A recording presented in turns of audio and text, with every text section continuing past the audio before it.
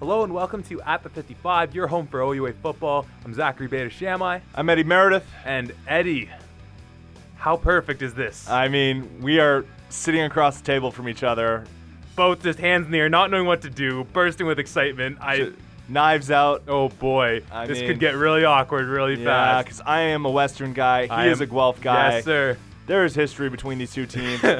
And in the Yates Cup this weekend, we're going to be seeing a rematch from a game the two of us played in some 3 years ago. The Guelph Griffins visiting the Western Mustangs. This, of course, the product of the two OUA semifinal games we had the pleasure of seeing this weekend, with the Mustangs taking out the Ravens and with Guelph with the upset victory traveling to Ottawa to take off the red-hot GGs. As always, we're going to dive into these games, tell you what happened, who looked good, what plays just were got to go back to the replay and watch those ones. And, of course, we'll set up the what number is it this year? Is it 111? Sure. Yates Cup? I don't know. There's been a lot. There's been quite a few. It's a very old trophy. In fact, the oldest, I think, in all of North American football. It's wild. It's up there for sure. It's very old. Yeah, I almost regret drinking out of it, but yeah, that might not have been a great call. Perhaps not. But hey, I'm still kicking now, so we'll set up that game, and I think we're still trying to figure out what a nice little gentleman's bet could be for this one. Yeah, I'm feeling confident,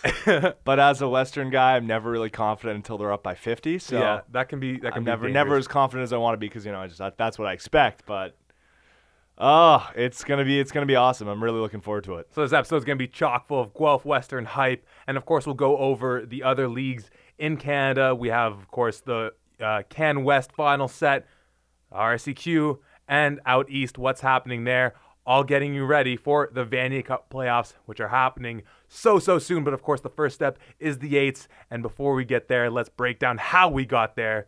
So let's kick it off with Guelph and Ottawa. Final score in this game, Guelph 27, Ottawa 22. This was a comeback victory for the Griffins, putting up 17 points in the fourth quarter to make it all happen. A Week 3 rematch, a game which was decided of, I think, a 2-point deficit in that one. This game looked like we could have had a similar outcome near the end, a 2-point Ottawa win, but a 2-point. It looked as if we could have had another 2-point Ottawa win in this one. If you didn't get the memo, no, yeah. Well, I almost didn't get the memo because the broadcast cut out about late in the third quarter and didn't pick up till the end of. No, it just didn't pick up at all. It was incredibly choppy. I was watching this game. And the Western game live, and I was having such a tough time with the broadcast. I was like, well, I'm going to watch the film. I mean, Ottawa's up by a ton. And yeah. I mean, Guelph can't play from behind, right? Yeah. Right? Oh, maybe they can.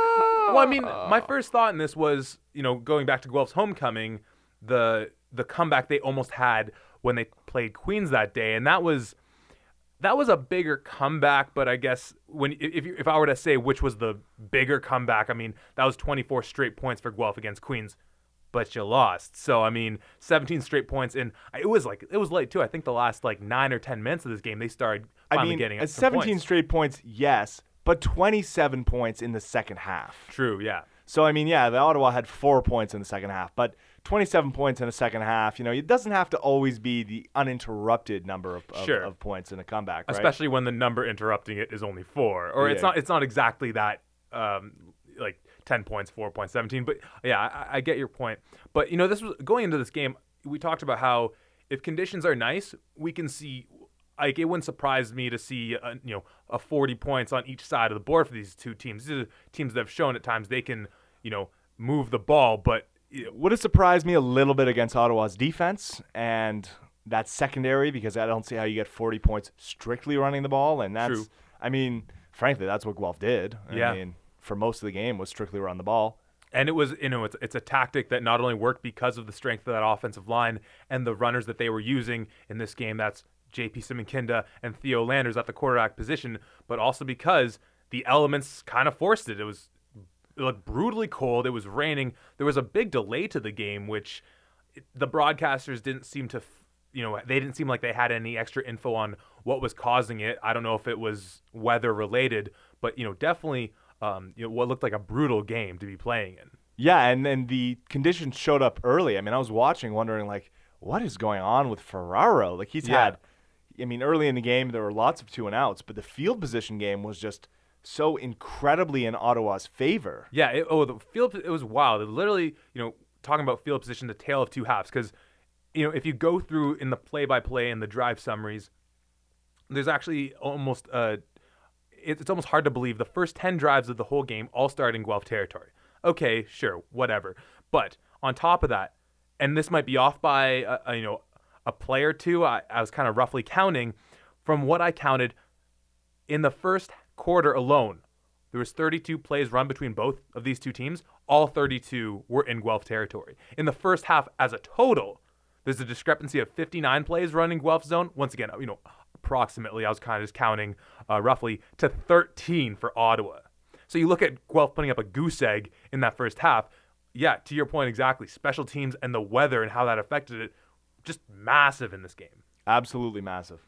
And so with this game, let's look at first with Ottawa in the running attack for them, because Dawson O'Day really, he missed, I think, the second game of the season for Ottawa. It was really in week 3 when these two teams met up that we really saw him come onto the scene and just show that he's going to be in the contention with the other big names that we have. And, passing was a bit of a challenge on this day for both teams. Obviously, we kind of talked about the weather, but O'Day, another really nice day on the ground despite the loss. 21 attempts, 142 yards, and 2 touchdowns. Yeah, and he had huge chunk plays as well as just a lot of successful grinding in between the tackles. And that was impressive in my opinion because they didn't have Thomas Rollins at right tackle, so they had to kick out Brian Latouche to right tackle. I thought he did a pretty good job actually all day against a pretty solid front. Yeah. And then they brought in Nick Sign at right guard, and I think he's a first-year kid. So, that's not ideal. You don't really want to be starting first years against that front, but hey, they did it. And again, like we saw some really brilliant stuff from O'Day running early. Some of it was decently blocked. Some of it that was just all Dawson. He had one play where it looked like he was going to get stacked up behind the line of scrimmage for like a 5-yard loss, and he just keeps turning his legs and then cuts backside and then upfield, and he gets 20 yards out of nothing. That eventually sets up a touchdown. And a couple of those chunk plays, it looked like they probably caught Guelph in wrong play, right time. If you're Ottawa, where they were maybe blitzing on the weak side, and they one of those situations that could have easily turned into a loss of 5 if that extra defender gets there right in time. But if you can break free, get out of the box, there's probably going to be a lot of green space. And I know we kind of talked about this a little bit, and we're going to talk about Alex Taylor when we get into the Western game and obviously in our preview of the 8s. But the way he runs, not being the biggest dude, he's jacked. Like I remember seeing at the Ottawa-Toronto game, going to that game live, you can just see him on the sideline, like his legs, his arms. This dude is absolutely he's a monster. He's a monster, a little pocket Hercules looking guy. But his running style reminds me of Taylor, and to go off of some of those runs you were describing, where it looks like he's gonna get jammed up or he's got into a pile, but then all of a sudden he just spins up or spins out, or is just saying, "Oh no, let me find another gap." Like he's an incredible back, and his vision is just remarkable. Yeah, and he had 2 touchdowns on the day, and one of them really shouldn't have. They shouldn't have had the opportunity for the first one because Guelph took some really, really costly penalties in the first half, and it's surprising that these kind of mistakes didn't end up costing them the game. Guelph's comeback was remarkable, great. There were some mistakes they made that really should cost you the game, they absolutely imperiled the game. So there was the early roughing the kicker penalty on Guelph. And now Guelph's field goal block team is good, and I don't know what Ottawa was doing on their field goal protection because there were some really questionable plays. Guelph should have had like another block easily, and they did have a block later in the game that ended up getting Ottawa a rouge instead of a field goal. So that was a 2-point play swing, but on the first roughing the kicker penalty, I don't know if it was technically roughing the kicker or running into the kicker. That's a nuance of if it's forceful, if it's to the leg, how big of a hit it is. Either way, it got Ottawa the first down, and then Dawson O'Day got a touchdown run. Yeah, very next play. Yeah. So that was a 4-point penalty, essentially, very early in the game. And then later in the first half, there were 2 15-yard penalties that set up another Dawson O'Day touchdown run, and extended the drive, and again 30 yards after already seeing a nice Dawson O'Day run. Like that was most of that drive. So there were some really costly plays by Guelph in the first half. And, they were just – Ottawa was firing on all cylinders, it seemed like, and Guelph was, not firing on all cylinders. Ottawa, they weren't passing the ball as effectively as they would want to be. The wind was a problem. Mm-hmm. And when the wind is this intense, it's a problem when you're with it and against it. When you're against it, it's a bigger problem. When you're with it, it's just going to throw off the sort of the finely tuned passing, right? Because, again, if balls are carrying. But Ottawa was firing early. Dawson O'Day had a brilliant first half. Yeah. And, I mean, it was just like the game felt like it was over. It really did. No, it really did. And I read a quote from one of the local Guelph papers when they were kind of breaking down this game afterwards, and they had interviewed Coral, and he kind of talked about how at halftime there was a sort of quiet over the locker room. But he described it as like a quiet confidence. They all kind of knew that, if not for some of those dumb mistakes, those stupid plays, they're totally in this game. And I think that it's a brilliant. That's the to me that's the mark of a veteran, experienced team that just from the outside looking in, I felt the same way. Guelph couldn't get anything going, whether they had the win, whether against the win, whatever it was, trying to pass, trying to run, nothing going. But clearly, this team had the confidence within that they knew they could come back. And as we mentioned, it truly was solely the run game. Both of these, both the backs are. I guess both of the main runners being Theo and JP, both over 100. Theo with 134 yards on the ground, which 6 more yards than he threw for in the game. 1 TD, and then JP Simonkinda coming off that monster game versus Waterloo last week in the quarterfinal game, finishing with 119 yards and 1 touchdown of his own. And, JP, obviously stats, when you talk about the stats, not as impressive a game as the week prior against Waterloo. Like, that was a special outing for this first-year kid. But he's a really good runner. He is. Yeah. He runs zone well. Like, you can see him reading off his offensive line's blocks, and this offensive line deserves a ton of credit. Like, they played a great game. They really, everywhere. Yeah. Colin Jerome was killing people. Coulter Woodmansey was killing people. I mean, Stark Zala is, I think he's been injured I think he's been playing injured. He's certainly been playing a little bit gingerly compared to where he was before that first Ottawa game earlier in the year. But he's still killing people. McFalls is playing great. Petrie, everyone's playing well. Yeah. No, everybody. And so, JP was, just running effectively behind that line the whole day. And what I find most impressive is, you take into account the size of him. I mean, they said on the last week's broadcast that he's 225 pounds. I remember the first time I saw him in person. I do not doubt it. No, absolutely. First time I saw him in person, I was like, oh, how did Johnny Augustine get back on the field? Grow and get 3 bigger? inches and get back on the field. Exactly, right? Like, he is a monster. But to have that awareness of a back, you see a guy of his size and you think, okay, let's run gap schemes. Let's get him going downhill and just, where he's going to go. He can hit it full speed and just run people over. No, he's a very intelligent runner. He can read his gaps. And kind of like we were saying with O'Day, if one door closes, he's not going to try and barge his way through, which, once again, you might expect with someone of his size. But really, really positive sign for the Guelph future because, of course, he's a CEGEP kid, but only his first year now in the OUA. Yeah, so he looks like the kind of kid who would run gap scheme well, but he runs zone well, and that's great because zone is the harder one to teach. Exactly. Running very hard through a gap, anyone can do that. Some people do it better than others, but anyone can do it. Yeah. Running zone well, no. If you can't do that, you can't do it, and it takes a while to learn, and it's a very difficult thing. So, they were running the ball very well, and we talked about earlier in the year, can Theo win them games with this kind of production?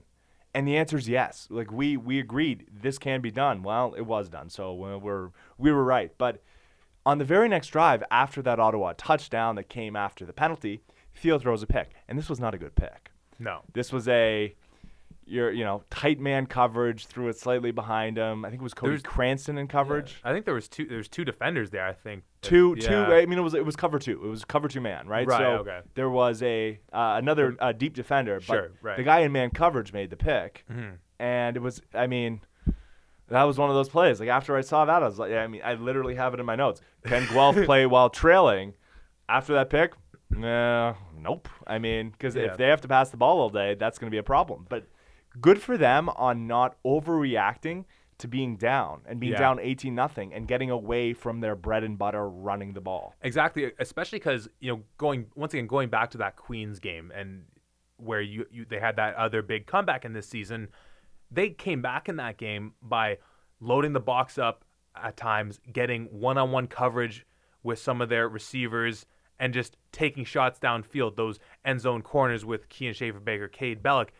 But late in this game, late third into the fourth, as we mentioned, it was all done on the ground. And even at times, I have in my notes where there's a couple passes that near interceptions for Ottawa late in the game, where I'm just like, okay, take your shot, but as you remarked, know where your bread is buttered, and it was the run game, and they did a remarkable job. And of course, the defense for them really stepped up as well. A lot of 2-and-outs for Ottawa late.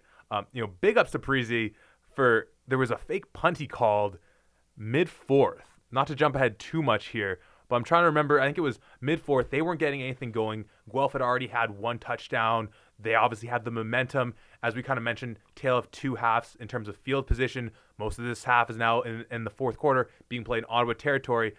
Yeah, late fourth quarter, a fake punt, like double reverse to Jamie, ends up getting the first down, which could have been so close to putting the nail in the coffin on this one.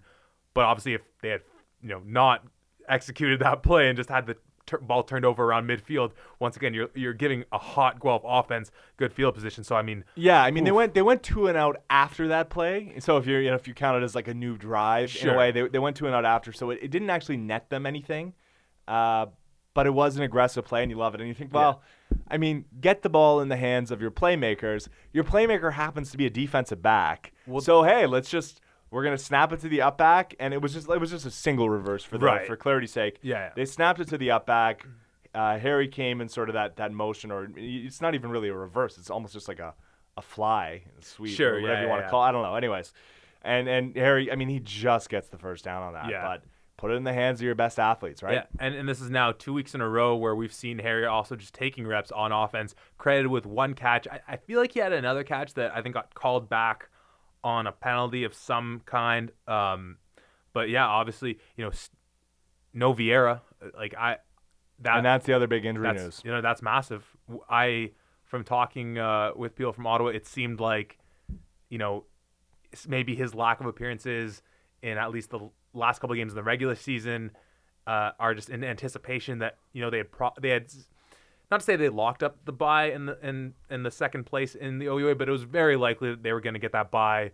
No rush, no use rushing him back into any game where he can get rested. They had the extra week. So, I still don't really know what it was. I know in the Panda game he was on crutches when he left, so seemingly a lower body injury of some kind, which for someone as explosive as he is, and just as someone who's such a good runner as he is, it's massive. But you'd even think that if it were in a playoff game, Vieira at 70%, that's gonna help you out. Yeah, I don't know what the situation was there. The issue is without Vieira, they only have one really polished receiver, and I don't even know if it's fair to call Vieira a super polished receiver. He's just a phenomenal athlete. Yeah. But they only really have Carter Matheson, who I consider to be a great receiver, because Kalen Beaver is a great vertical stretcher and very effective on the sort of the fly motion on the when you have him running horizontally, and vertically. So without more than Matheson, it does hurt their receiving group. And Matheson had a nice day. He had a really nice catch in double coverage. That got them down to the end zone or towards the end zone. That covered 40 yards of the field. Yeah. I don't know if that didn't get them to the end zone on that one, okay. But that was just that was a great massive chunk, if nothing else, reverse field. I forget what the result was on that, but it's just a really nice play by Matheson, or what the result was on that drive. Right. But it was a great play by Matheson, and obviously, he's the guy for them. So if they had Vieira, would they have been able to do some different things? Would they have been more of a threat with the short intermediate passing? Sure. Probably, yeah. right? And not having Rollins, Brian Latouche played a nice game in relief at right tackle, and I didn't see anything terrible out of a first-year guy they had replacing him at right guard. But if they had Thomas Rollins, it would have been a little bit better. Yeah. Who knows? Who knows? Like if that was enough. I mean, this is a Guelph defense that's been getting after the quarterback all year long. So I mean, this just seemed like such an opportunity for them to really make some noise. But only credit with 2 sacks on the day, one for Greg Corfield and one for Jeremy Kaplansky, both of which were on I wouldn't say broken plays, but just plays that were you call them covered sacks. Yeah, exactly. And Corfield's sack. I mean, oh boy, he hit Sawyer Buhner, and you're like, yeah, man, Sawyer felt that one. Yeah, exactly. That's a big body to fall on you. And you tackle him and rolling him to the ground, and you can see the force just of him just being kind of, rolled into the ground. And I think the Kaplansky one was on Laverick. I'm guessing he's probably got the bigger arm because he came in for what was Ottawa's last series. I'm guessing just he's the Hail Mary guy for them. But yeah, nonetheless, Ottawa's offensive line obviously stepping up to the challenge of facing a very formidable defense, specifically in your front 6, front 7, and at least in some of those pass rushers, holding them to a reasonable day, to say the least. I mean, we've talked about so many of these weapons, whether it's, Robinson or Walker or Simon Kinda, not that they didn't contribute. I mean, obviously you can have effect without necessarily being on the stat sheet. Did you mean Carter Wilson? You said Yeah. Walker. Oh, pardon me. Yeah, Wilson. Ugh. Cam Walker. He was also a weapon at defensive end for Guelph a little while back. Yeah, and they ain't blitzing Elijah Walker all that much. No. But yeah, so. But there was a decent amount of pressure all the same. Mm-hmm. I've been impressed with Ottawa's rookie left tackle, Palejos. He is going to be a very good player, but he's still very raw, and that shows up in pass protection. His hand usage and his kick step are just, they're sort of what you expect from a first-year offensive lineman. Yeah. They're not very good, but he's big and he's very physical. So he was giving a kind of a soft edge for some of the day to Carter Wilson and some of the other edge rushers for Guelph, but it didn't net them a ton of sacks. Yes, it still did have an effect on the game. You could tell that was a part of why the passing game couldn't get going. For sure. Now, moving towards the end of the game on the final drive, because we kind of talked about this game had a few Guelph bounces, or not necessarily literal bounces per se, but Sure. just there was definitely. I mean, Ottawa had their breaks, but the last drive. I mean, that pass to Brashani was, I mean, seemingly a miracle enough in itself. Just the Hail Mary up there. He was covered. I think it was Alex Douglas on the coverage. I don't know what it was. I've only seen the one camera angle of it, so really hard to decipher just what exactly it was that happened on that play. It just kind of seemed like Douglas just froze up in the moment. I don't know. I'm not trying to put him on blast or anything like that. But that catch alone, the coverage looked tight. The coverage looked tight on a scramble after good protection in the pocket. Theo rolls out, having sort of his internal clock telling him, I got to get out of here. Rolls to the left, heaves one up. I mean, you have Brashani, who has essentially converted a post on the far side of the field into like a super deep crosser. And yeah, Alex Douglas, it looks like he's in great coverage. Yeah. And so and something happened, ultimately resulting in the Brashani touchdown. But just leading up to that play, there was 4 plays on that final drive. First play, Theo under tremendous pressure escapes just an absolute dead to right sack. I'm forgetting who the defender was for Ottawa.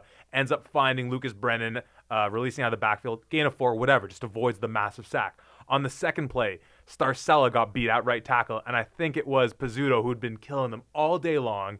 Luckily, he gets bailed out by one of his other blockers. I don't know if it was the running back stepping up, or whether it was Coulter and at right guard sliding over to help him. But it just offensive line get beat. That happens. But just in that situation, then the third play from scrimmage they run, they hand it off to Simon Kinda. He gets wrapped up in the backfield, and kind of almost looked like a rugby play where you turn your back into the ruck and then you just pitch it, laterals it back to Theo, who tries to find someone.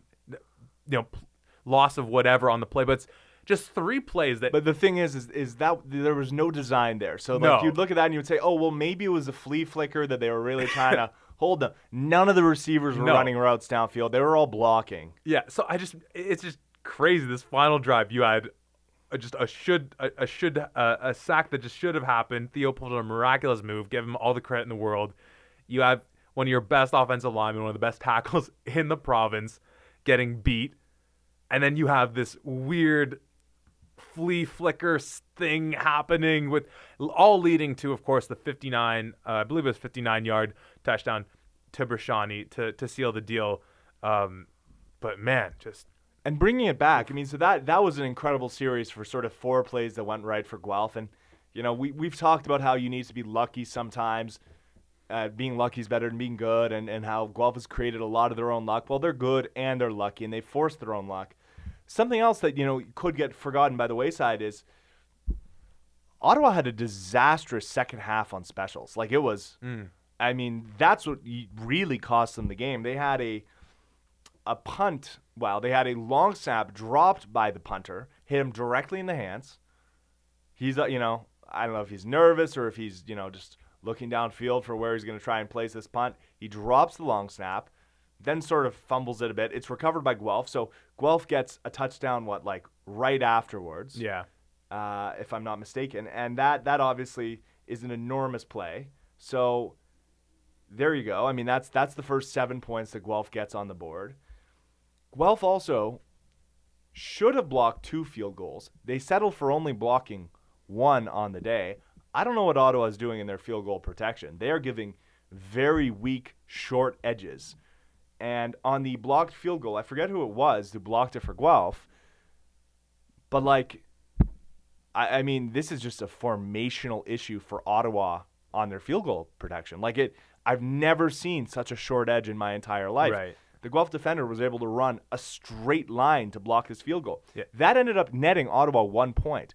But that 2-point differential, because you should never get a field goal blocked, essentially. 1 in every 100 field goals should get blocked. Yeah. You know, something like that. Yeah. But all the other ones should not. And they almost had 2 blocked on the day. This one cost them 2 points. That 2-point margin, that would have been the game. Or that would have been a tie. So that great Hail Mary by Guelph, that wouldn't have won them the game. Perhaps you would say Guelph would have just gone for a 1-point conversion earlier than the 2-point conversion they tried earlier in the game. But Who knows? Yeah. all the same, these little things, and, in fact, those aren't little things. Those are enormous things. Yeah. If you can't block field goal efficiently, I mean, that's devastating. And they had, I mean, it was Jason Richards who almost blocked one earlier. Yeah. And I don't even know how he didn't. It was Yeah. it must have gone right underneath his arm, practically taking the hair off his arm, because it was just, going back and watching it, it's hard to imagine how he didn't block it. He was right in front of it. Well, they credit Jason Richards with 2 blocks on the day and no one else, so not sure how that all shaked out in the course of the game. I guess he got the one that you were referring to. I'm trying to remember what the other one would have been. But, you know, I'll always love to give the Metro Toronto Wild guys a shout out, and, you know, not going to hesitate for Jason, because obviously the blocks, got himself a couple tackles and a couple nice breakups he had defending some of these Ottawa receivers. I remember one in particular on Matheson, and Matheson has to have 5 inches on him at the least. You know, a definite discrepancy in terms of height there. So obviously a big shout out to our former Wildcat. Well, not that we played with him, but, you know, another former Wildcat. But you talk about some of those little things biting Ottawa, whether it's just formationally in terms of your field goal protection. You know, one thing that they definitely got right in this game is the penalties, which is something that's plagued them all season long. You know, 7 to 9 penalties go Ottawa to Guelph, but Guelph accumulating more yards as a result of that. And, you know, penalties, one of those things where it's not all penalties are created equally, and we saw for Guelph penalties just at the worst possible time becoming a factor. But just penalties have been an issue for this team. You talk about the field goal, blocks and formations, just things that can so easily be cleaned up as a team and as a unit, even over the course of a season. That it's, you know, this is a very good team, and in the coming weeks we'll go over a little bit in terms of sort of where they stand moving forward. But it's just frustrating when you see a team that has so much talent and then it just doesn't come together because of sometimes those just silly mistakes, whether by the coaching staff, by the players, whatever it is, you know, it's happening. Yeah, I mean, there were a lot of silly mistakes in this game. It was an extremely sloppy game for teams that, you know, have been playing good football, are well coached, and sloppy on Ottawa's side on specials, but sloppy all over the place in terms of just being, costly mistakes at times when, you just couldn't afford to make them. Yeah. And in playoff games, you really can never afford to make those sloppy mistakes. Yeah, and, well, if you're Guelph, you just got to move on from it and see what you can do to take on those big purple giants, as they will be doing next week in London. And Saturday, 1 o'clock. 1 o'clock, as always. But, of course, there was another game happening this weekend, which was in London. The Ravens taking on the aforementioned Western Mustangs. So let's put that Guelph-Ottawa game to bed, and let's move on to the other semifinal matchup. Final score in this one, the Western Mustangs 39, the Carleton Ravens 13. Wind, rain seemed like it also played a bit of a factor in this one, but ultimately this is a game where it kind of reminded me of the Western Ottawa game, where through the first half, maybe what was ultimately probably just a bit of a sloppy game by both teams, had me in this thought of, okay, Carleton's staying in it, a couple breaks their way, and they can really, make some noise in it. But, Western just started to snowball in the second, and then the third quarter, and then the fourth. And, well, I guess an outcome that not many people were surprised by, with the 26-point victory on the day. But, early on, it could have gone either way, right? I could have seen it almost being in Carleton's favor going into half. Obviously, Western, really made great halftime adjustments and came out flying. But, it was close. It was 12-6 going into half, and I absolutely could have seen it being closer. Carleton had just before half, they had a play that it didn't obviously determine the game, but it determined probably the outlook going into half, because Carter got stacked up on after basically a brilliant drive where they had thrown to Aloki a whole bunch. Right. Like they had thrown to Aloki like 4 consecutive times, and Aloki had done a nice job to get open on all those plays. He's a great receiver. Nathan Carter takes the handoff, is about 3 yards from the end zone, gets stacked up at about the 2, gets stripped by Jake Andrews, one of the young defensive backs for Western.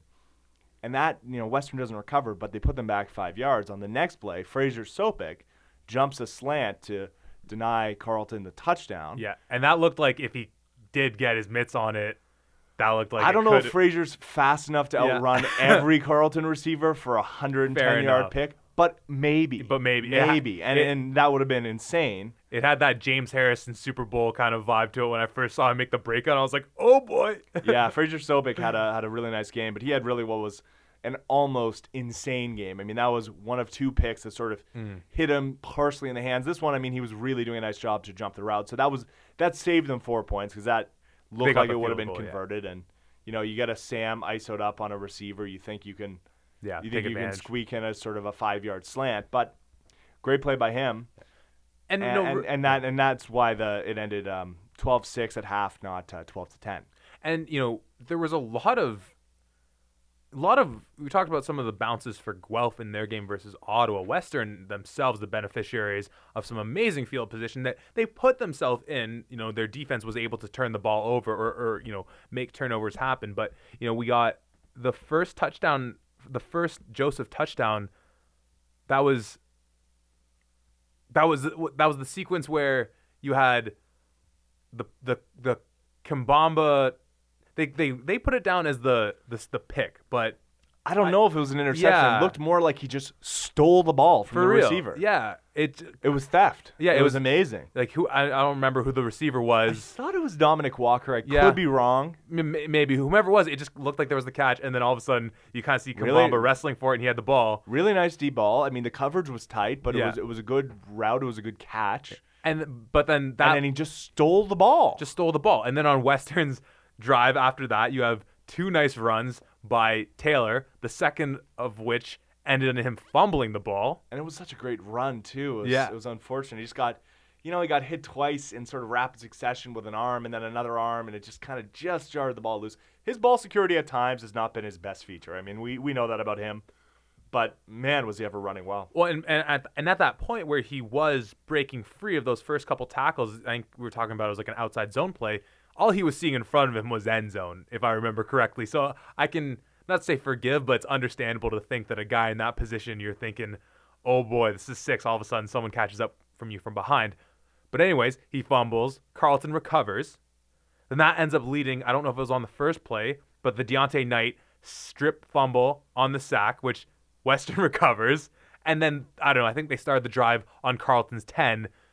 You're going to punch that in. That was the first, I think that was the first Cedric Joseph touchdown that they had.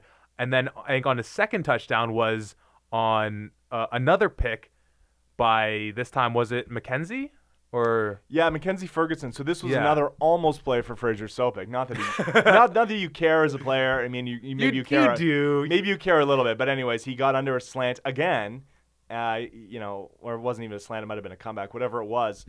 He's a very nice coverage linebacker. So he gets underneath it, and the ball hits him in the hands and then in the helmet, and that bounces up. Mackenzie Ferguson, playing safety in relief of Danny Valente, who was out this week, makes the diving, like, one-handed pick.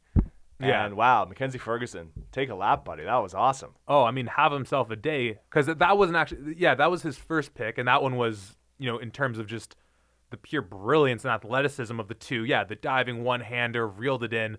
But then I think later in the third quarter, he had another pick, just playing the deep bomb. And obviously, it doesn't take all that much scouting to know with Carleton, they're going to want to take shots deep. And as we referred to on that one play, the first pick that, or fumble, whatever you want to say, by Kimbamba on another deep bomb. Ferguson on his second pick on another deep play, returns it to the 15. Once again, it's hard enough to bet against this Western offense, or really any facet of this team. But when you give them the ball on the opposing team's 15, they're getting points. Yeah, that's not ideal. It's far from it. And, so it was a really nice day for the defensive backs of Western. It was also a nice day for the defensive backs of Carleton for the most part. Jonathan Edouard, playing boundary corner. I mentioned him earlier. I'd forgotten his name when we were talking about All-Stars. He was one of those guys very much in the consideration. Well, still is, because they haven't released the list yet. He had 2 picks on the day.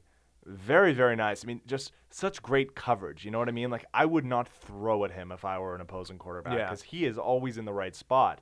On the first one, it was an end zone shot. He was running the route for the receiver. The ball might have been slightly overthrown, and he comes up with that. That was the first rouge of the day, I believe, for Carleton. On the second one, Merchant's just throwing up a deep shot for Griffin Campbell, who's one of the receivers for Western, out wide. And I don't think, Western thought that they had an offside. So they thought they had a free play. Right, right. I remember that one. They did not. No. There was a little bit of movement on the defensive line, but he hadn't been in the neutral zone, and that sort of is, I mean, maybe just slightly ambiguous, but when you watch the film, you can see, like, if I were a betting man, I would have said he didn't cross or go into the neutral zone. So right. Western snapped it all the same, and whenever you do that, thinking of a free play, thinking, oh, well. You're going to huck it deep. I mean, heck, what's the worst that can happen? Well. In this case, it wasn't a penalty, and you threw a pick. So that's not ideal, obviously, but overall, such a good day for Western's offense, running the ball against a very stout defensive front. Yeah. And on the day, if you weren't aware that Carleton had a dangerous front, even without Josh Walsh, who is right. We saw him go down. We saw him go down last week, right? A very good will linebacker. They still have Castor. They still have Hoyt at Sam. They still have, I think Veltri was playing in relief of Walsh.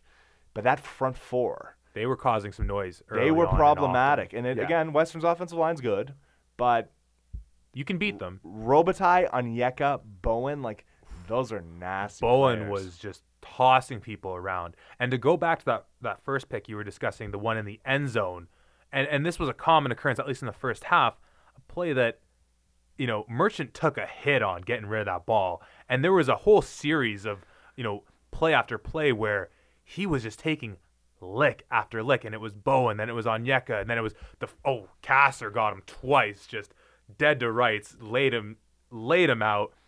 And on top of that, something that we've seen Western do more often of late is running with Merchant.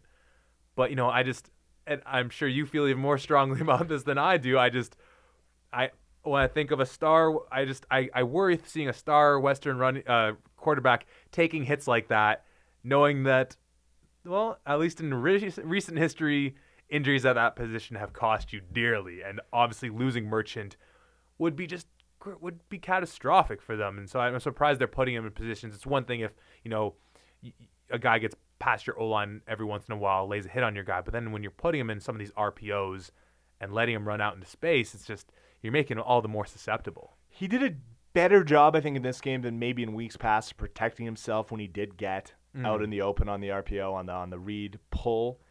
But I agree. I'm not a huge fan of seeing him get hit. I mean, as a Western fan, and as a fan of the player and a friend of the kid, I don't love seeing him get hit. And I think it wasn't as though Western ran a ton of stuff with him. He ran the ball a little bit, but it wasn't. Looking at the stats, I think Merchant had he had 4 rushes on the day, 4 things that are registered as rushes. I mean, sacks obviously don't count towards that. 4 for 26 yards. I thought he protected himself pretty well. Yeah. You can't take that out of the game. It's too important. Like it's too valuable. Even for Western with all the weapons they have, you think that if they just said, we're just gonna block backside and we're just gonna make sure that like he's not gonna be a runner, you think that they couldn't have success still? Well, because the RPO does more than just cause the quarterback to run, right? You can also do stuff where you're reading will linebackers and it can help in the passing, or Sams, and then you can do much more to help than just taking one extra defender out because you're not blocking the backside, you're reading it. So I think it is important to the offense. There's a reason they haven't completely written it out of their offense. It's just an efficient way to run it. I mean, I just didn't want to see Merchant go down, and then for Didn't you? Well, no, because I don't want to see Merchant go down, and then Guelph win the Yates Cup, and then everyone else saying, "Oh, well, you didn't really beat Western because the starting quarterback was out." Yeah, that may have been a narrative from a few years ago. It might have been. Yeah. But changing gears real quick, over to the Carleton side of things and their offense with Nathan Carter. On the ground, 22 attempts, 86 yards, no touchdowns. And I remember a couple of weeks ago, actually going back to the Ottawa game, when O'Day put up 81 yards. I think he might have had a touchdown or something. And I just remember thinking, not the type of day we're used to from a back like O'Day, just as how, 86 yards isn't the type of day we expect from a back like Nathan Carter.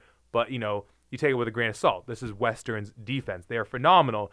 And so, but I remember when O'Day put up the 81, while that was a weaker day for him across all his games, I remember kind of joking, this may have been one of the better rushing games against Western's defense. So I actually just went through the archives real quick to pull up the best rushing days anyone's had against him. Number 1 from the Week 5 matchup against Waterloo, who else? Trey Ford, 88 yards. Second is this Nathan Carter performance with 86, and third is the O'Day performance at 81 in Week 8. So it's kind of funny where you kind of have to contextualize sometimes these performances where, in the grand scheme of things, when you look at Nathan Carter's season, 86 is probably one of the weaker days, but it was the second best rushing day anyone's had against Western. So yeah, he also had 46 through the air. I mean, it really wasn't a very good day for Michael Aruda passing. He had. It must have been Phil Aloki who had that reception that Bleska Kambamba stole, because he had 120 yards through the air, and Nathan Carter was second on the team with 6 catches for 46 yards, and then Quinton Soares with 2 for 31. Chad Menchelenko, 4th most receiving yards, -1 yard. So it wasn't a great day passing, but Nathan Carter was also effective there. Western's front is good. So Carleton's front might be the best, except Western's linebackers are better than Carleton's linebackers, as good as they are. Like Western, like Fraser Sopik, Phil Dion, Michael Moore, they all played great games. Chris Ellis also coming in for when they're in a sort of a 3-4 front. He comes into Sam. They bring Fraser Sopik further inside. It's a very dangerous group, and the defensive line did a really nice job. It's a really nice defensive line. I mean, guys who will go unsung, probably guys like Jimmy Hawley, just do a really nice job of taking double teams. Stadnik, obviously very nice pressure inside from a defensive tackle. Deontay Knight had a great day. These are pretty good tackles for Carleton. I mean, McGreer was the first-team All-Star last year, remember? And I don't think he's one of the elite tackles in the conference, but, it's hard to say that because he played a very nice game against 2 good defensive ends. Jesse Lawson, their other tackle, had a little bit more trouble with Deontay Knight. That happens. Deontay Knight is a terrifying defensive end. I mean, just so big and powerful and explosive. It's yikes. Anyways, but again, like this is what I expect from Western in terms of containing teams that think they can run. It'll be interesting to see how they do that against Guelph because obviously with the greater dual threat of Theo and JP with the read, I mean, that's, it's one of those things that you talk about getting it out of Western's game plan. Maybe you want to get the zone read stuff out. Guelph can't and won't and shouldn't because that is going to be what will give them efficiency on the ground. Absolutely. And for Carleton, it makes it all the more harder to run against anyone, let alone the best defensive front in the province, is when you're missing a guy like Casey Baker. And we've seen him in and out of the lineup all year long. And that's just such, fifth-year guy from London playing in his hometown, looking to upset the Mustangs. And I don't have the update on him. A baller. And they were also without Daniel O'Mara, who's one of their other guards. Casey played a little center, he played guard last year. He's just a very good offensive lineman. Yeah. It's so enormous. Like it would have helped to have him. There's no doubt. And then O'Mara being out, that caused them to bring in, I think, Josh Lamberski, who, was big and not bad, I think, but just O'Mara is a better player. So that was obviously a problem for them. Otherwise, they weren't getting a ton of movement inside from their guards. Yeah. Elijah Watson on one side and Lamberski on the other and McKay at center. Not a great interior three, but still big and athletic. Like I'm not saying they're bad, they're not bad, but without those two guys, they're not as good as they would be. Well, flipping now to Western's offensive line, because early on in this game, every time a new team's played Western, and obviously Carleton's second time playing them, but anytime Western plays, I'm always just trying to see, like, where is Western showing any sign of, where are they shedding any blood? Like, is it in, is it the DBs? Is there anything there? Is it, on the defensive line? Is it in the run? Where is it? And early on, and obviously Carleton's got a fantastic front six, front seven. They were beating this offensive line. Like, there was obviously some sloppy play going on, but it really just looked like they were manhandling them. And it seemed like Western was kind of going to a little more play action, some short passes just to get the ball out quick so Carleton couldn't bring as much heat, so they could kind of back off a bit. So I don't know what you were seeing in there with that offensive line, whether it was one-on-one matchups or whether it was more schematically, because as I said, from just the vantage point of, well, as it happens, a Guelph fan, I'm trying to think, like, what is the way that you can attack these guys? Maybe defensively it is trying to mix things up, bringing stunts, bringing pressure, bringing, different exotic blitz packages. Yeah, so Carleton definitely brought a lot of stuff, especially early in the game. It was more effective than I think Western settled in the second half to that sort of schematic stuff that Carleton was bringing. Obviously, they knew some of the stuff Carleton could bring with their long sticking sort of cowboy Indian front linebackers and the twist they were pulling inside. But they have great players, so even when you know something's coming, if it's really well executed, it's hard to deal with. Everyone has a plan until they get punched in the face, is the old adage, or punched in the mouth, or whatever it is. The point being that you can have all the best lead plans for something. If it's well executed, it can be a problem. We saw that early. I think Tevin Bowen had a really nice day inside against Dimitri Pronko, the center for Western, who, I don't want to say he's bad. He's not bad, but just by comparison to Wheatley last year, he's not as good. And Tevin Bowen's an elite tackle. So when you pair those two things, there's a little bit of a hole there, or a little bit of a weak spot, a chink in the armor, so to speak. Yeah. But I know he can get it together. It's not a glaring, dire deficiency. It's just if you have one of the elite D tackles in the conference, and I absolutely think that's what Bowen is. I mean, he looks like a first-team All-Star to me. Oh, yeah. The way he's playing, he was doing that to offensive linemen, and he just had great plays on the day overall. If the stat sheet doesn't really reflect it, he was dominant. Remarkable combination of strength and athleticism. Right, and exactly what I saw. I mean, I remember him coming out of high school and seeing I was just salivating. I was like, wow, this guy is just a brilliant prospect. What high school is he from? Because he's from Toronto, right? I thought he went to Football North. Oh, did he? Oh, or okay. Canada Prep, or one of okay. those, I thought. Oh, right on. But just, that's exactly what I thought I would see. It took him a little longer to show it at the university level, but he's really showing it now. And I heard from some of the Western offensive linemen that he sort of talks to himself while he's playing, which is just terrifying. You get this guy who's, just powerful and quick and Yeah. and has devastating sort of strikes. Great. He also might be crazy. Yeah.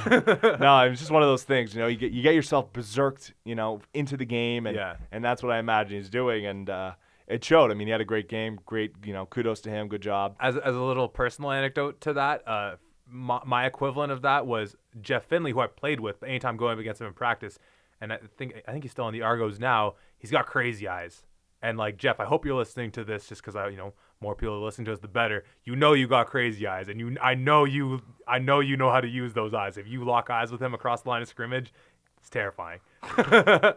Yeah, I remember Cam. I think it might just be a Guelph thing. I remember Cam Walker sort of when I was playing against him. I was like, wow, this guy's in the zone. Like, I'm not like I just want to talk shit at him. Like, not like talk shit, but just chat with him mid game. Yeah. Like, no, like this guy is like not saying a word. He's just looking like he's just trying to hunt down and kill something. Well, Cam Walker's a dinosaur. I don't know if he knows how to speak English, but that's, He certainly knows how to pass he rush. definitely does. And so does Tevin Bowen. Yeah, and so does Kenny Onyeka, who had yeah. a really So nice does Frederick day. Robitaille. So does Frederick Robitaille.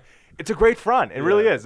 Jesse Cosens is the fourth guy on that list, and Jesse played a pretty good game. I mean, Jesse's a decent player. But Frederick Robitaille, oh my gosh. Like, I remember earlier in the year we were saying, I would play Robitaille over Shaheem Charles-Brown, their other defensive end, who's younger and athletic, but, a little raw. Robitaille, a very mature, like, fourth or fifth year guy out of CJEP. Boy, like he's got a devastating bull rush. He had a great inside move early on to get a big tackle for a loss against, I want to say it was Alex Taylor. It could have been Cedric Joseph, a Western running back. And they were definitely getting some good bull rushes. I mean, Zach Fry had a tough time with some of these rushes. He's the right tackle for the Western Mustangs. So And another he didn't have a bad day. It's just, again, a great front. So Kenny Onyeka also had some really great plays, a lot of disruption, forced fumble on the day. You got to hand it to these guys, right? Yeah. Like, I don't know. I don't know if there's a better front in the country, a better front four. Well, and that'll be an interesting discussion that we can kind of, debate or talk about a little bit more when we move into the preview, because Guelph as well has some very formidable people on their front in the defensive line and at the linebacker position. But just real quick, another part of the narrative with Robitaille that I'm remembering was because of Onyeka's injuries that he had throughout the year, it was, okay, yeah, you can slide him out there to fill in for Onyeka, but maybe that's not where you want him, all things being equal. But he's proven that whether you call him a tweener based on his body or skill set, like you can play him at the 3, you can play him at the DN position. Honestly, depending on the front, the team you're playing, and down distance, you could probably put him in at the 1 if you want to do just a pass rushing front or something like that. Absolutely. I mean, such a versatile player and so much fun to watch. And someone that's worth mentioning, because I don't think he'll end up being an OUA All-Star, but I mean he deserves it. Like he's just one of those guys. He just plays football really effectively. Like when you try to wham him with a fullback on the backside of an inside zone play, so you motion the fullback, or you sort of run the fullback across to the backside to try to kick out the end. Yeah.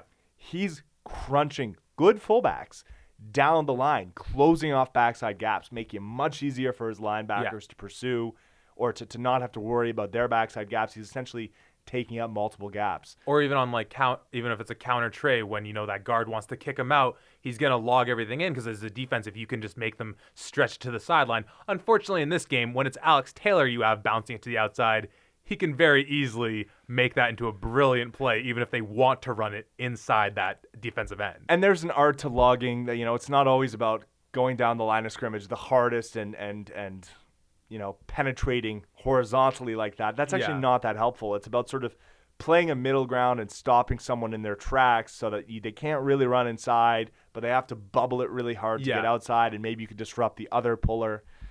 And Robitaille is a level of physical that lets that happen. If maybe sometimes he doesn't do that. I mean, Kenny Onyeka can do that too.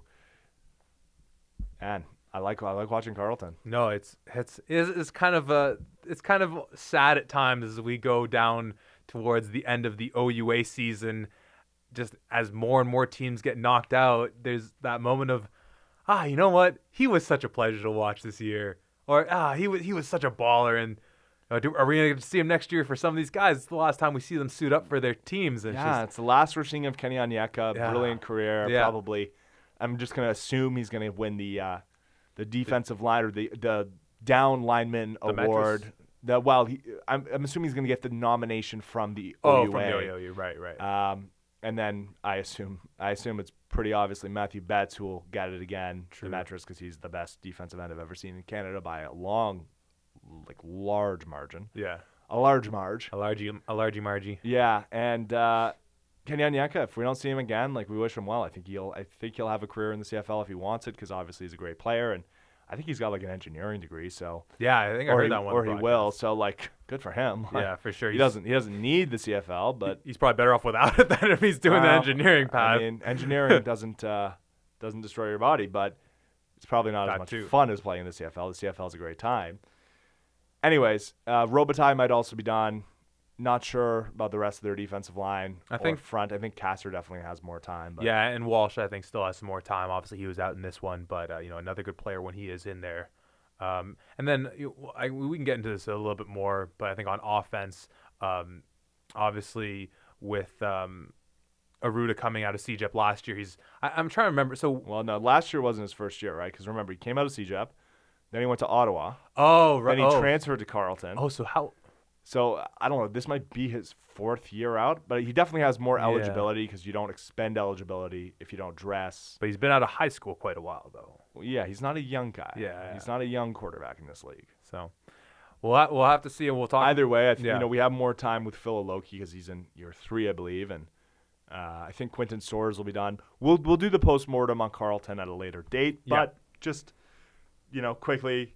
Tip of the cap to some of the great players who are now done playing OUA football. Absolutely, Carleton. It's been a pleasure watching you this year, and all the best moving forward. But that leaves us with the 2 final teams here. We got Guelph, we got Western, and it's. I guess let's just transition into this game, the preview. Then I'm almost, regardless of what happens, it's almost fitting that these 2 teams didn't meet, because there was these sort of challengers we thought could take on Western all year long. And I think number 1, it was Laurier. I think coming out of the gate, we were looking forward to that Week 9 matchup, thinking that both these teams could be 7-0. Who's going to take the first seed? Well, even before we got there, we saw the wheels come off for the Golden Hawks, and we knew that they weren't a contender, and it proved when they played each other.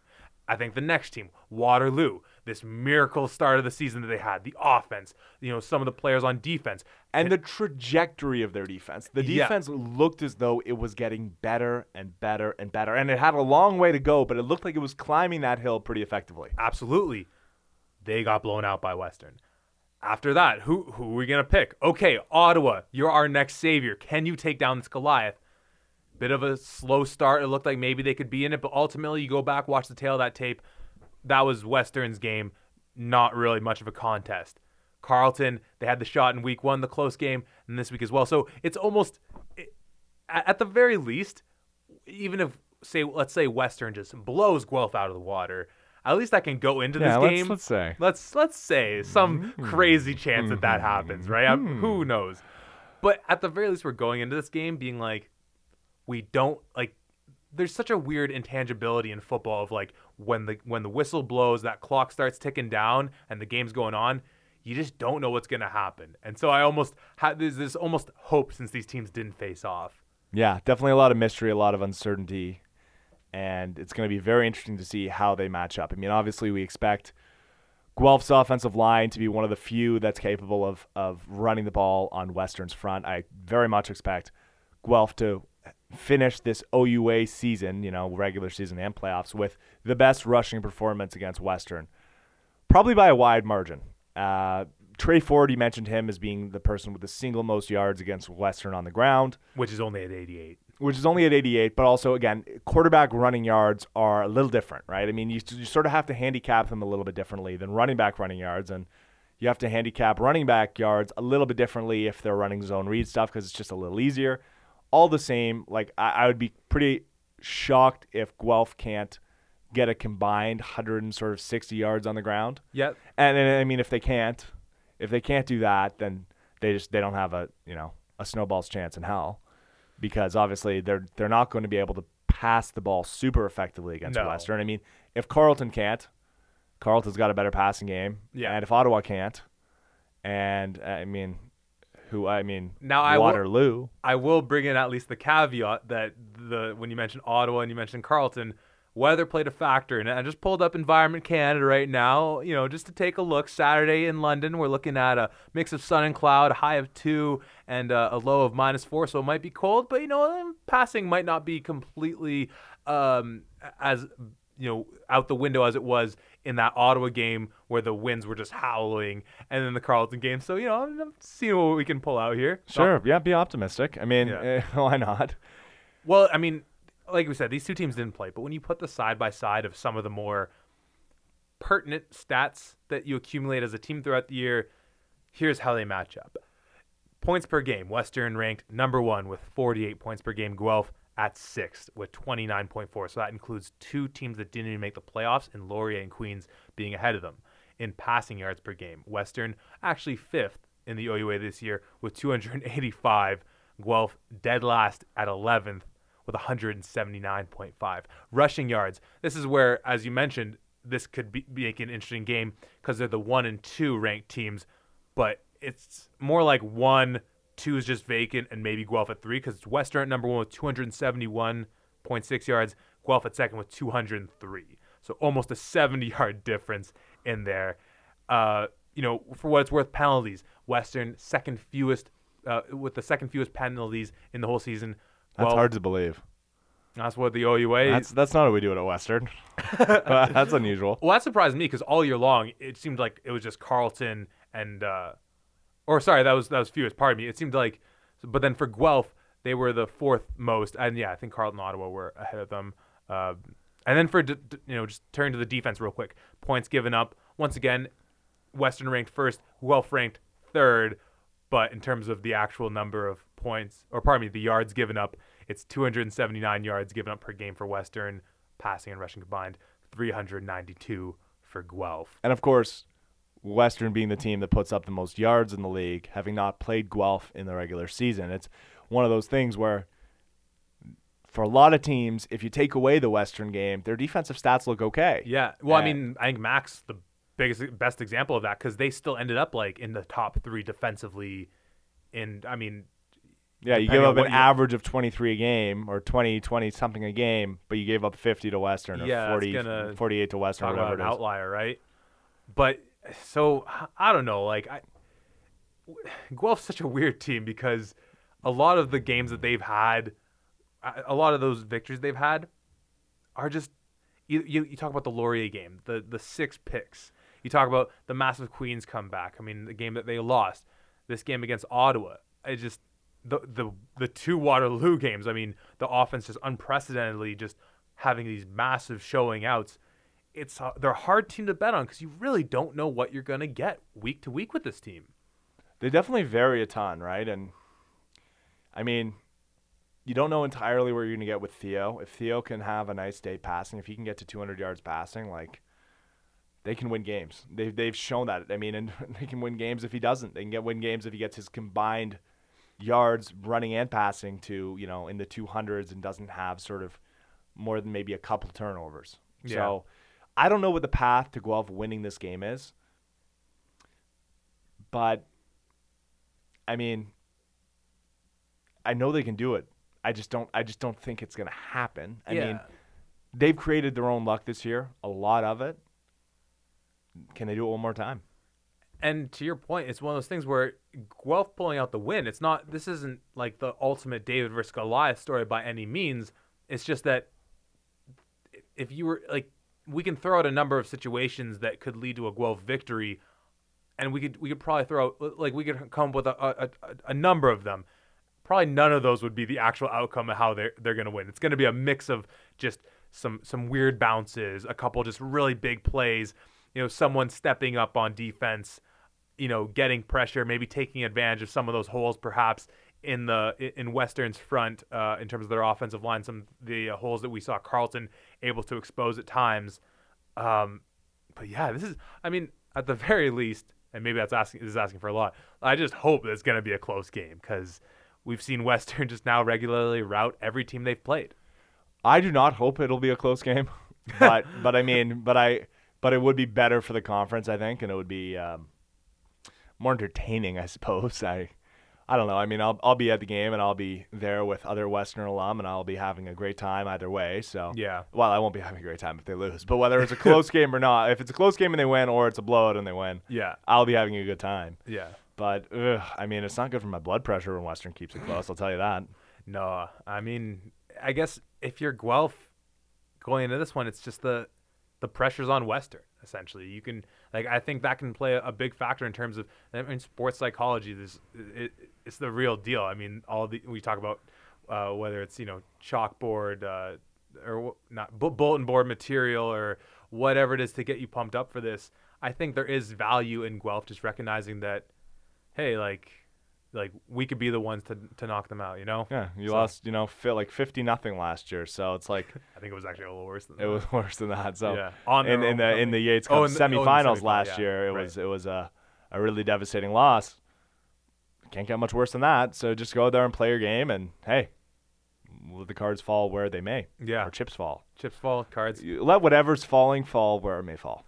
Now, here's I think the part where I think I nailed that. Sure, why not? Now, here's the part where I'll also be at the game, trying not to get heckled too much in my Guelph gear, but Guelph travels pretty well. We're gonna be, we'll have numbers there.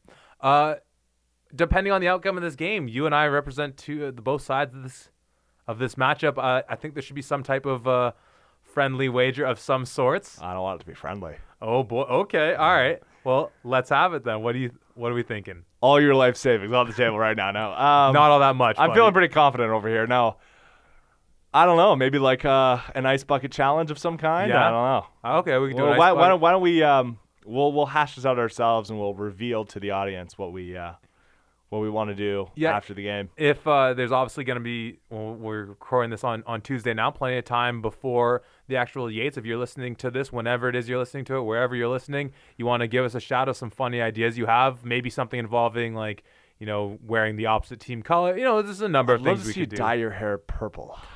Funny enough, I've actually done that before, just of my own volition. But it doesn't work then. See, because I couldn't dye my hair red. I see what the Guelph guys have been doing to their hair. And yeah. Boy, I mean, I wonder if they're half hoping the playoffs are over for them soon, just so they can cut their hair because it looks so silly. I don't know. It actually kind of looks cool. Sharp, man. It actually kind of looks cool. I'm talking crap here. It actually kind of looks cool. Yeah. I have to give them that. Well, we'll figure something out nonetheless, and of course we'll both be there. So come say hello. It's always nice to. I know you got a little shout out once. Was it the Western? It was the Western Waterloo game, right? You got identified by a fan. Oh, I mean, some people came and talked to me and recognized me as being the guy from the podcast, which I am. I am that guy, and had a nice chat. I was with the parents of Austin Fordham Miller, the defensive tackle for Western, and had a nice chat. And they told me they enjoyed listening to the podcast, and that's great, guys. We love the positive feedback. We also, we're also interested in criticism too. Absolutely. We're not shy. We've been football players. We're used to being criticized. We want to make improvements. So, if you have any suggestions, obviously we're interested in that, and we do love to hear it. Yeah, and I guess while we're on that subject right there, big shout out to Colin Jerome from the Waterloo game last week. There was that one mysterious play where there was the Guelph punt that Waterloo fumbled and it went out the back of the end zone. And unprompted, Colin just sent me a text breaking it down. It was the ruling is just because Guelph didn't have possession or whatever. But like I said, yeah, if we make mistakes here, let us know. You know how to reach us, whether it's Facebook, Instagram, whatever. And yeah, come say hello at the Ace. Shout out to Colin Jerome, who played a great game against Ottawa. Absolutely. Oh man, he had some pancakes. Oh my lord. Oh, he must be running out of maple syrup at this point. He's got some of those French roots, so he's got his connects on the maple syrup. I hit the guy and I knocked him over and then I put the maple syrup on top of him. That's a great Quebecois accent. I know it. I don't need any validation on that. We just know that's true.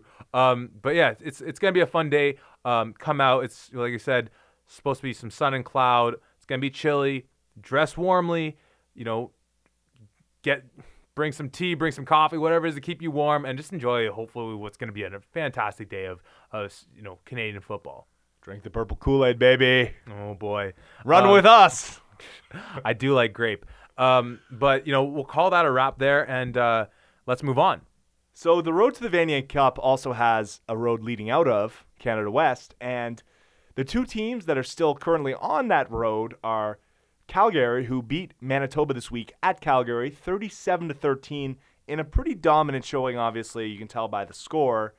Manitoba did have first blood with a field goal, but after that, it was even until when did it really start to get nasty? In the third quarter, midway through, Calgary started pulling away, and I mean, you know what you're getting with Calgary. You're going to get a great day passing from Adam Sinagra. You had that again. Yeah. 368 yards passing, 3 touchdowns, 1 pick. He was 17 of 33. So maybe not as efficient in terms of completion percentage as you want, but it's a pretty small critique of a guy who threw for 368 yards. There's plenty of teams in this country that will take that. They're still not running the ball really effectively, which is kind of maybe a little bit concerning for their outlook against teams like Western or Laval, because you figure, again, you've mentioned it before, getting late in the calendar year. Yeah. It's going to be cold. The conditions might be ugly. Who knows?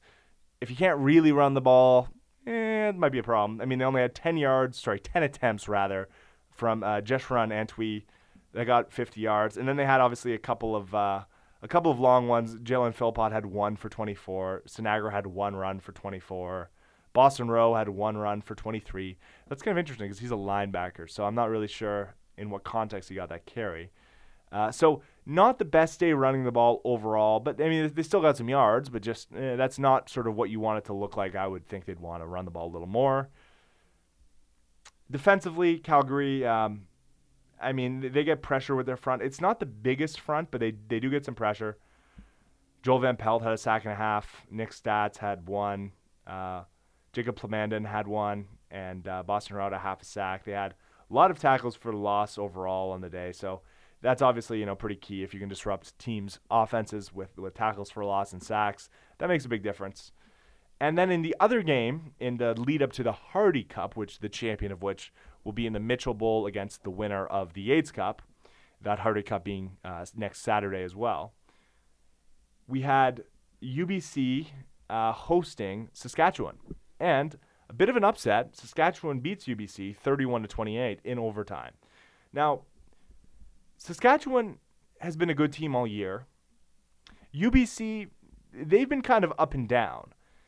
But looking at UBC's stat line, you would say this is the kind of game that they should win. They got 435 yards of passing out of Michael O'Connor. We all know Michael O'Connor's a great quarterback in Canada. We know he's a great quarterback, period. 3 touchdowns, 1 interception, 435 yards, 28 of 41. You don't usually lose games when you have that stat line. Well, and even more so when the opposing quarterback, Kyle Simeons, has 220 yards, 1 touchdown, 2 interceptions. So a little bit interesting here. Not sure what to make of it because I didn't actually see this game live. I'm just going by the stat sheet here. Well, it came down to the wire for just looking at once again. Evidently, it went to overtime. And of course, the OUA connection with that game, as we kind of mentioned last week, is what the future for Steph Potasic will now be. It's true. I mean, we've speculated that he might be the next head coach at McMaster because obviously they've vacated that position. Yeah. In not the most dignified of ways. And I mean, I guess there's some potential for him to maybe land at Guelph. We'll see what they decide they want to do with Todd Galloway. Todd Galloway's obviously, proven to be I don't know. I mean, I think he's proven to be a decent coach. Like it's a little weird with Guelph, right? Because they've made the Yates Cup finals, but based on their regular season, which was a very easy schedule, I didn't think that they should make the Yates, and it was a frustrating team to watch. So we'll see. I mean, I think Todd's done a good job, and I know he's a good guy. I know he's a good recruiter. I know people like playing for him. So definitely not wishing him out of that job. Absolutely not. But Steph Potasic is obviously a massive name. So yeah, he's a Mount Rushmore coach in the OUA, perhaps. Yeah, exactly. He is. Take the most, he absolutely heavily is. used analogy in sports. Sure. I mean, it's a Mount Rushmore maybe with more than 4 faces on it. You'd expect one of them to be Greg Marshall, one of them to be Steph Potasic, and then, take your pick, look around. I mean, there are some great old school coaches. I don't really go that deep in my history of OUA football, but Steph Potasic is now on the job market officially. So or maybe his contract goes through the end of the year. But UBC would not stop him from pursuing head coaching jobs, I imagine, until the contract's up, because that's just why. Yeah, exactly. It's fairly certain he won't be back at UBC next year, not because UBC isn't a good spot, but just because he will have head coaching offers. He might even have athletic director offers. I don't know. Like, he's just one of those guys. Yeah, I know people talked about that quite a while ago, about him being one of those guys who might end up being in that position. Steph's a wonderful guy and obviously an amazing coach. So one of those guys you want to have involved with university football in some capacity. He is now on the market. And that loss by UBC sets up the Hardy Cup with Saskatchewan taking on Calgary at Calgary next weekend. It'll be a great game. There's no question. I think Calgary will win, but Saskatchewan plays Calgary very hard. They did so earlier in the year at Saskatchewan. Obviously, Calgary having home field advantage, that plays a factor. That's a part of it. But I do think that these two teams will play extremely hard, and we'll see if Saskatchewan can run the ball on Calgary. They didn't get as much running going against UBC as I would have expected for them to win. They had 89 yards from Tyler Chow. He's their main back. They sometimes also run it with Colton Clausen, who is their main receiver. But he's mostly a receiver. So 2 touchdowns, 89 yards rushing. A little surprising that was all it took for them to win the game. Not a ton of total offense, just around 300 yards of total offense from Saskatchewan, where when you put that in contrast to UBC, they had 550 yards. So it's an interesting outcome. We'll see how it shakes out. It'll be interesting. The winner of that game, as we mentioned, of the Hardy Cup, goes to the Mitchell Bowl, which will be hosted by either Guelph or Western at this point. Thank you for at least mentioning Guelph's name in that regard. That was generous of me, wasn't it? I appreciate it. And now, so what was happening in the RCQ this week? Well, we have the final that we expected, and the way we got there was a 40-0 beatdown Laval put on Sherbrooke, the battle of Les Rouges et Or et Le Vert et Or. Yeah. Gold's, Gold's popular. I mean, really, it's just red versus green at this point, because the gold is taken for granted. Yeah, exactly. No one can claim ownership over the gold. And you know what? Actually, just an aside, real quick. It always frustrated me how when Ottawa got their CFL team back, they went with Red Blacks. I always thought Les Rouges et Noirs would have sounded so much just sounds sexy. Les Rouges et Noirs. I'm just glad they didn't go with Rough Riders again. Yeah, fair enough. You hate seeing, back in the day when the Rough Riders played the Rough Riders. There's a space in ours. Thank you very much. Yeah, please note the space. So yeah, that's how Laval made their way to the final, and Montreal with the 48-2 beat down on McGill. I feel like giving up just 2 points is worse than to only score 2 points is worse than getting shut out. I disagree. Yeah, but I mean. It's kind of incredible, right? I mean, this is sort of what we expected, these margins of victory, maybe even a little greater than we expected. But this final is exactly what we expected. Yeah, and it's, this is the two teams that we see go head-to-head, every year. This year, Laval has both games they played against each other, both fairly tightly contested.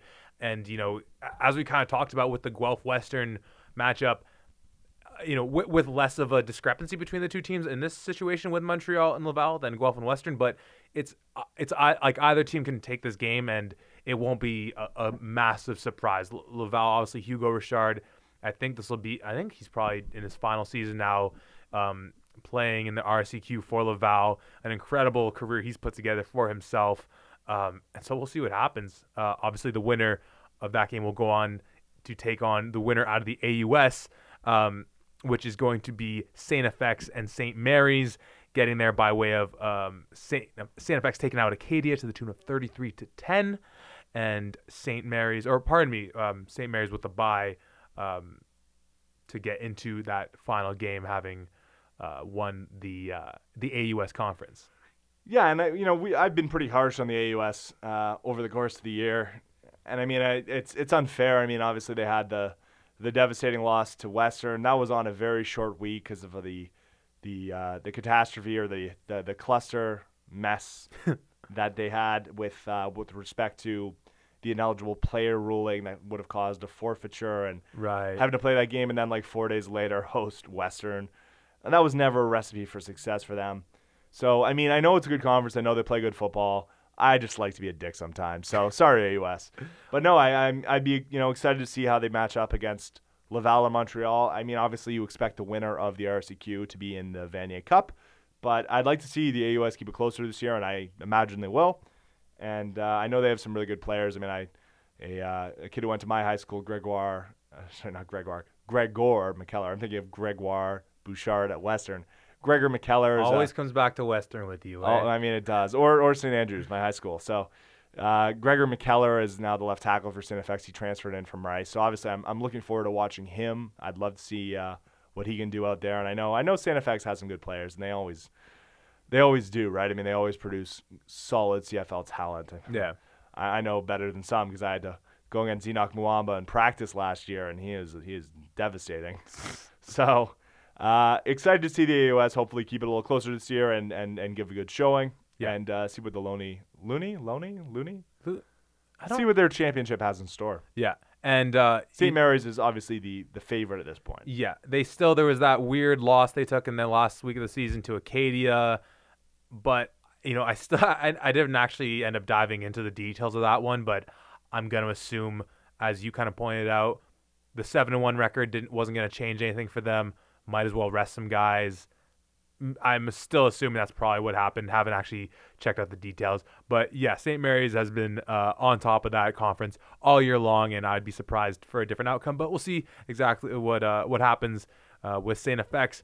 And as of right now, the games are slated because, now's when you really want to start seeing who's looking good in those other conferences. Because, of course, as the Vanier Cup playoffs begin, you're going to want to have a feel for it. It's always fun to know, if you're, say, a Western or Guelph fan coming out of the OUA, it's always nice to know who you're going up against. So if you're going to check out these games, right now they're slated at St. FX St. Mary's, 1 o'clock, Guelph Western, 1 o'clock, Montreal Laval, 2 o'clock, Saskatchewan Calgary at 3 o'clock. So they gave a little bit of gap in some of these games. That doesn't necessarily fix any of the issues. Obviously, if you still want to watch them, you're going to have to watch some of these delayed or on the rebroadcasts or whatever it is.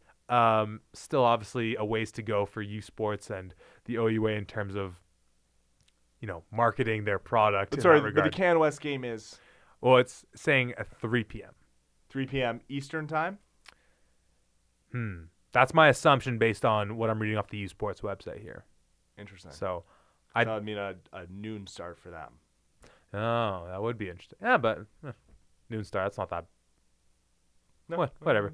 No, so that's make sure your Saturday is free because there are, regardless of which game you choose to watch live, or you could probably watch a couple of these live. There are going to be some fantastic games, and of course, this is going to be setting up the Vanier Cup playoffs, the national semifinals, which will be the following week, and then of course the final game itself, the big hurrah, the Vanier Cup. See if Western can repeat. Will it be the RSEQ taking them out there, or will it just be Can West representing in that game? We'll have to see when that all plays out.